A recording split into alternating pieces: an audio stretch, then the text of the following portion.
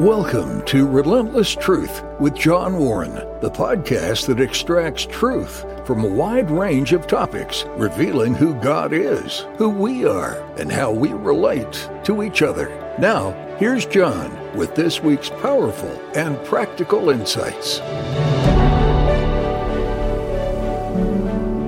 Welcome to Relentless Truth. I'm John Warren. It is good to be with you. Please like, share, review, and subscribe to Relentless Truth. For more information, go to our website, johnwarrenmedia.com. Today, we conclude our conversation with Hank Hanegraaff. He serves as president of the Christian Research Institute and host of the Bible Answer Man broadcast and the Hank Unplugged podcast. He's the author of more than 20 books, including Truth Matters, Life Matters More, The Unexpected Beauty of an Authentic Christian Life. Today we continue our conversation, and Hank discusses his battle with cancer, his book Truth Matters, Life Matters More, and we close with a discussion of God's sovereignty. I want to go to your book, Truth Matters, Life Matters More. You talk about it in your podcast. The rest of the title is The Unexpected Beauty of an Authentic Christian Life.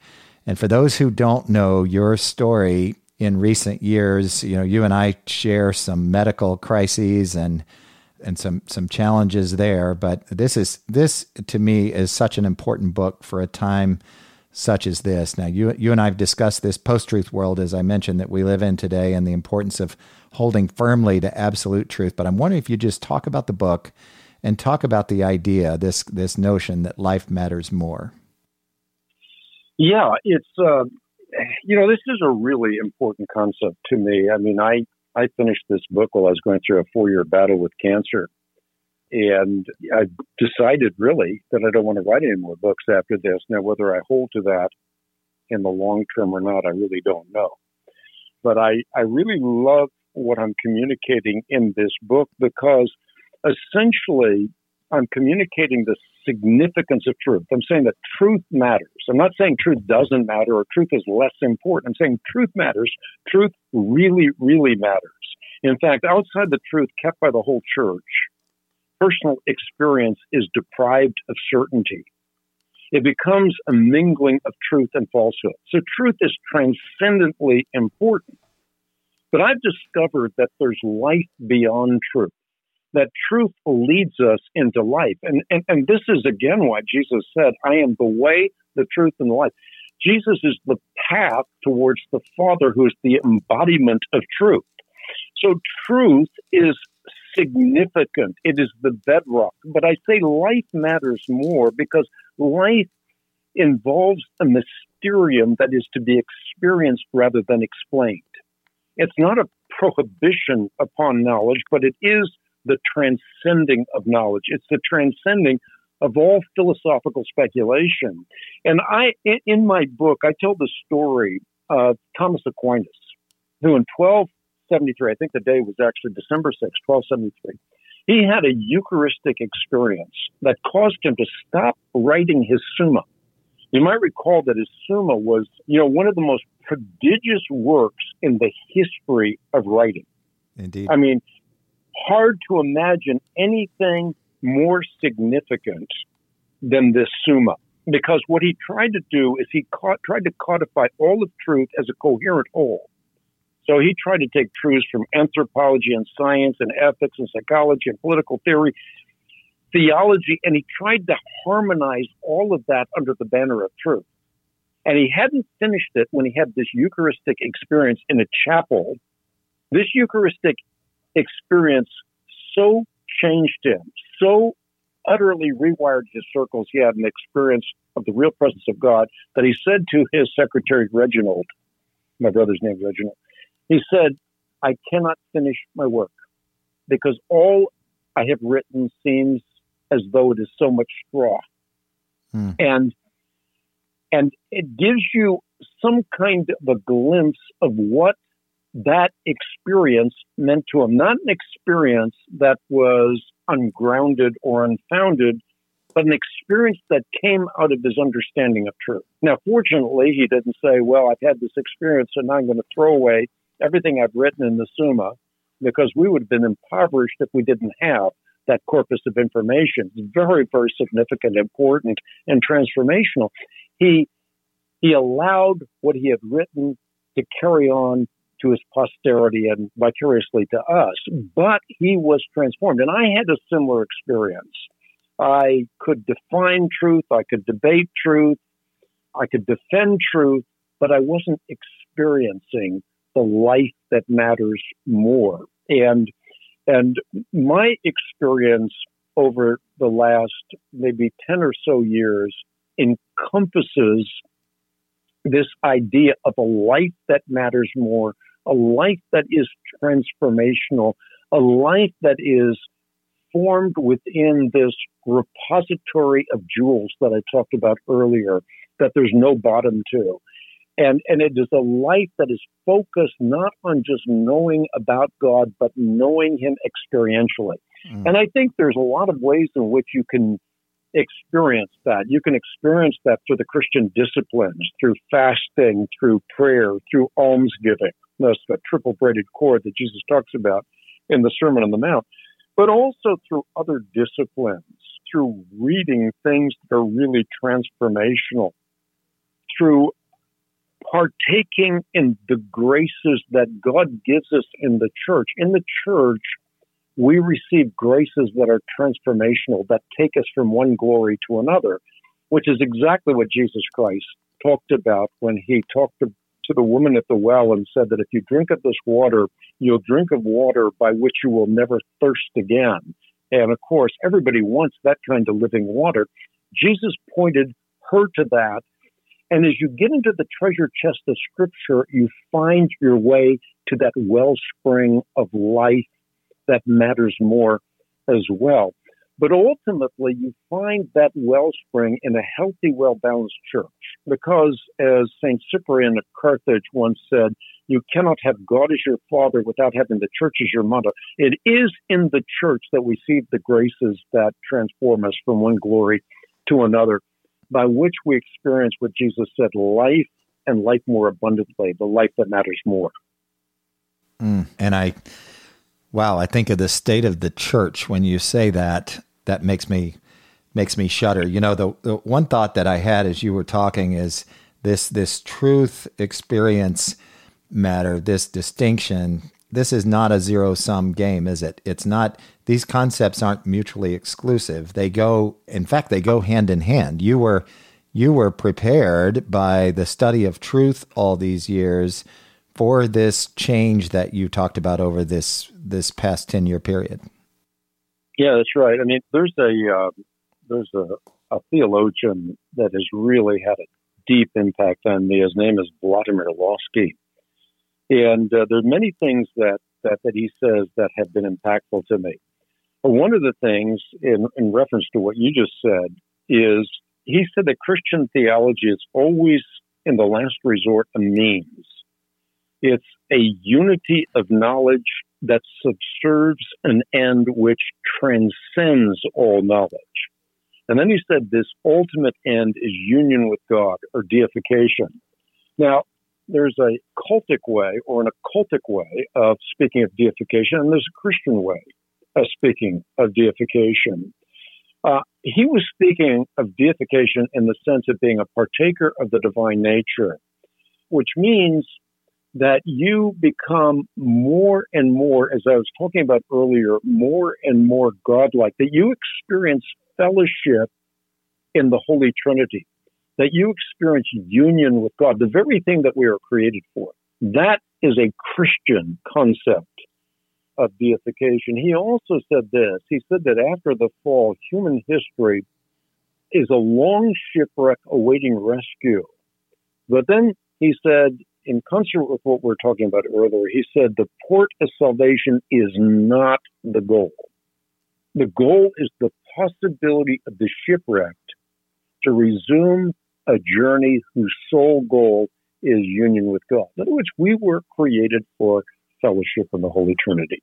You know, you've been so gracious with your time, and I want to ask you one other question. And the reason I want to ask you this question, it's a theological question, and it has to do with 10, 15, almost 20-year inquiry on my part, and it's one that I think it's always going to be incomplete on this earth, but it really has to do with the sovereignty of God versus, notice that I won't make the mistake of saying man's free will, but I will say the sovereignty of God versus man making decisions, making choices, having choices.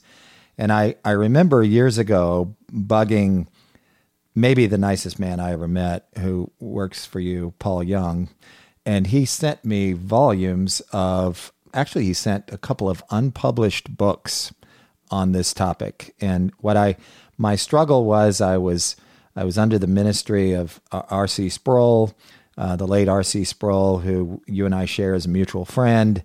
And I just struggled with with some Reformed doctrines, Calvinistic doctrines. And I remember on the golf course talking with you about Romans 8 and 9. And I said, could you explain it to me and explain this concept in words that I can understand? Because I'd heard you on the radio all these years. And I knew you have such a good way of communicating, a succinct but yet deep way of expressing these concepts. And you challenged me. You said, go read Romans 9 and think about the question think about the audience and think about the question that Paul is answering. And that's exactly what you said to me. And I remember where we were standing when you said it. And I went away and I did that. And I did maybe a little more study than that even.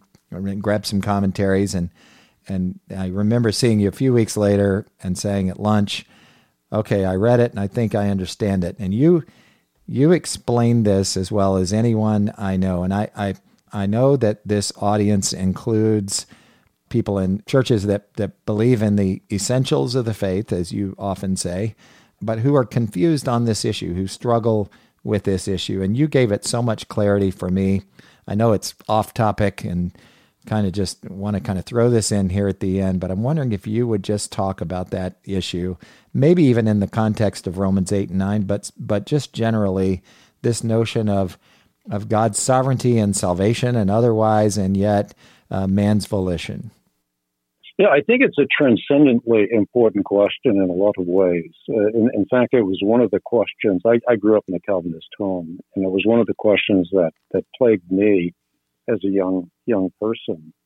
Because if God created us in such a way that we had to respond to his love, or vicariously we couldn't respond to his love, either way, the question then becomes, is God the author of evil? And if God is the author of evil, how do you distinguish God from being evil himself? So if you take the Calvinist perspective that God created people who are doomed from the womb to certain destruction, you now are placed in a very difficult circumstance. Again, philosophically, if you cash all of this out, which would take a little bit of time, but if you cash all of this out, you come up with the philosophical dilemma: is God not only the author of evil, but is God evil himself? I think that the problem is resolved when you have a robust view of libertarian freedom. And I think that this, I not only think, but I know that this was the position of the early church. So when you look at passages like Romans 8 and 9, you can try to grapple with it on your own, or you can grapple it looking at it with a lens that you have been given and that you see that passage through that particular lens. But if you took a different pair of eyeglasses, put them on, you'd see that passage very differently. So there are two lenses that you can read that passage through. I think the one lens is untenable, the other is tenable and consistent with the nature of God. The problem that you run into is that we're trying to figure these things out in the 21st century or the 20th century or the 16th century, but church history goes all the way back to the apostles and then the apostolic fathers and then the fathers of the church, the great apologists, the pre- and post-Nicene fathers, and they give us a lens by which we can read the passage rightly. And I think this has been the greatest liberation for me. I don't read the passage bringing all my expertise to it. I read the passage bringing the expertise of the church to it, which means the consensus of the fathers. What was the consensus of the fathers? How did they read this passage? Now, tradition is not another horse to ride. Tradition, holy tradition as it's called, is actually a way of rightly understanding what God has given us. So God not only gives us the Bible, but he also gives us a right way of understanding the Bible. And I think what's been transcendently important for me is to go back and grapple with the writings of the early church fathers. What was believed always, everywhere, and by all, as opposed to what is being communicated in the 16th century, as though there were no centuries of history that preceded it. Now, I'd say one other thing in this regard. I think it's very significant to recognize that in reading Scripture, we oftentimes find ourselves in what I call the land of antinomy, meaning the land of tension. Because on the one hand, you see passages that so clearly point to the sovereignty of God. On the other hand, we see passages that clearly point to human choice, that our choices really make a difference. I think the real danger is the strident poles, either the pole of denying God's sovereignty or the pole of denying human libertarian freedom. The one pole, the pole of denying God's gracious gift of free will, which is necessary for love. That's right. If we can't choose, then love is rendered meaningless. But I think the pole that negates that is what Calvin said. He said famously that God not only foresaw the fall of the first man, and with him the ruin of his posterity, but he also at his own pleasure arranged it. He also said that all are not created on equal terms, but some are preordained to eternal life, others to eternal damnation, and accordingly, as each has been created for one or the other of those ends, we say that he has been predestined to life or death. And he expounded on that by saying that God arranges all things by his sovereign counsel in such a way that individuals are born who are doomed from the womb to certain death. And I think that is the pole that negates not only the history of the church's teachings from the very beginning, but also the pole that leads us to God being the author of evil and the philosophical question of whether, if God is the author of evil, God might be evil himself. And this was the great dilemma that I faced early on in my life, because it was a question that was unanswered by my teachers, but it is a question that is well answered by the apostolic fathers from Ignatius of Antioch to Polycarp and on through the ages. There's so much to say there. And I remember this about your background now that I think about it, that you talked to me about that when I asked you these questions, and there's so much more to say. I mean, I was thinking about eisegesis and exegesis as you were talking. We tend to, if we take one side of that argument, we tend to read into Scripture that view. And as you just said, I think we can embrace the tension. We can answer the question: is God sovereign, or does man get to make choices? Does man have volition? And the answer can be yes. And I often, and it's easy for me to do because I'm, a finance guy by training, and I'm I hack away at theology, but it's helpful for me to just conclude with a matter like this, that I know the character. I can answer the question, who is God? Who is man? How does God relate to man? I can answer those questions reasonably well and understand that other Scripture outside of some specifically difficult, challenging sections informs me on God's character, and I can rely on his character, particularly with the doctrine that you mentioned, the doctrine of damnation or reprobation is kind of the way the Calvinist would say it. It is impossible, I believe, for a holy, loving, righteous God to create people who are damned from birth, in short. Yeah, I think it's absolutely true. And I think what I told you about Romans 8 and 9 is that if you read the end of that passage, you see the takeaway. And the takeaway is that God is either the capstone of our life or he's the capstone over which we stumble. And that's how he ends that passage. Mm-hmm. Again, I think you come to a passage and you have to ask the question, what is the question that Paul is actually addressing here? And That's I think right. once that's solidified in your mind, that's helpful. Very helpful. And I went back and studied the composition of the Roman Church. I didn't realize that there was a minority, maybe 35, 40%, we don't quite know, of Jewish members of that church. And the whole reference to the nation of Israel and potter and clay from the Old Testament, those were all important lessons for me to learn. I had heard those taught in perhaps an unhelpful way. Well, Hank, I have taken... Go right quickly ahead. There, John. I mean, I think this is a really important point. What you're pointing out is a principle that most people listening in would do well to pick up on.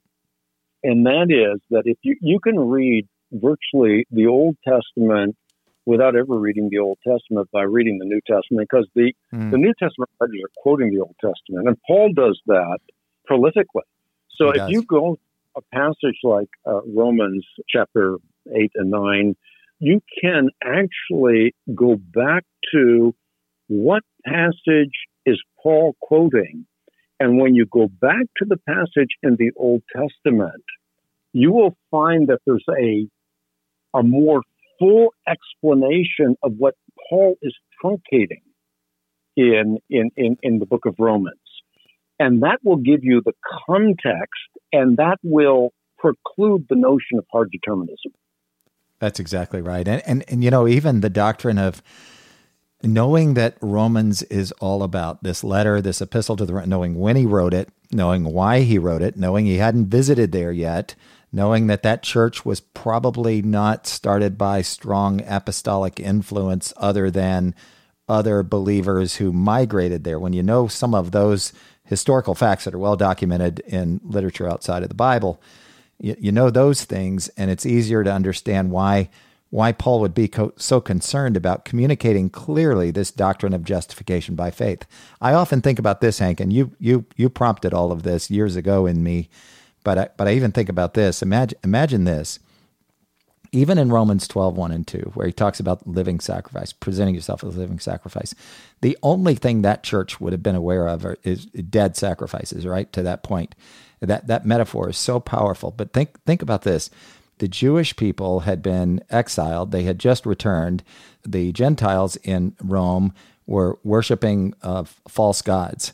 And so actually, the church at Rome, the readers of this letter, would have been de facto atheists of the day, wouldn't they? They were not mainstream. They were countercultural. That's fascinating to me. And then at least, so that's the backdrop. That's the presupposition these people come to this letter with. And then he talks about justification by faith, which would have really been troubling to them because they are afflicted with the same condition we all have, this sense of self-sufficiency, self-righteousness through, in the case of Gentiles, idol worship, in the case of the Jewish people, this whole hanging on to the law. Yeah, and again, just to highlight the point that you were making earlier, you mentioned the phrase potter and clay.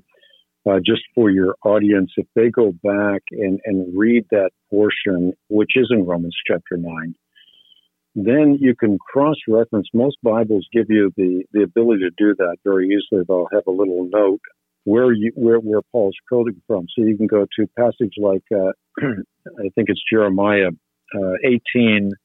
That's right. And Isaiah 29, and then you can read the fuller context. So that's a really helpful thing in terms of just practical advice for people listening in. Say, well, I don't know if I agree with what John said or what Hank said. I want to check it out for myself. And I think that's the really healthy place for people who really are concerned with truth.